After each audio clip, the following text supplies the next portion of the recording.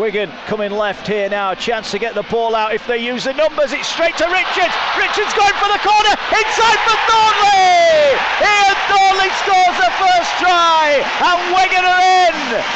Great start for the Warriors. Thornley scores. Wigan lead 4-0. Ablett spins in a tackle and he's got away from Smith, and now he has got support in Joel Moon on his shoulder, but on his other shoulder he's going all the way, gives it to Moon.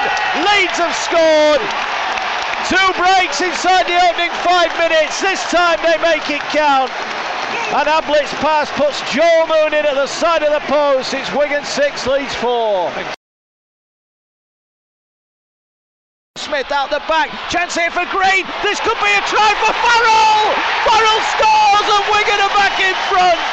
10 points to 6, and Blake Green again with a magic feet near the line. It's the last one, 5 and last. Going to play the ball, it comes out wide for Smith, little grubber. Ablett's dropped it, Goulding's picked it up, and Daryl Goulding has scored the third Wigan try. Wigan now are dreaming of the grand final, and the DW Stadium is a cacophony of noise. They lead by 16 points to 6.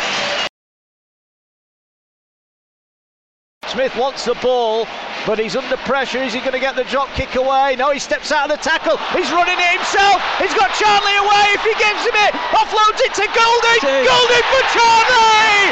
Charlie puts Wigan in the grand final. His 42nd try of the season, created by the brilliant quick thinking of Matty Smith. Wigan are in dreamland. They lead by 22 points to 6.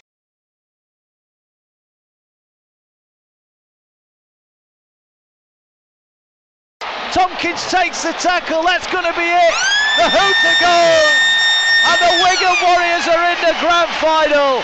They've done it, they've beaten Leeds Rhinos by 22 points to 12. A standing ovation from everyone in the ground, and rightfully so.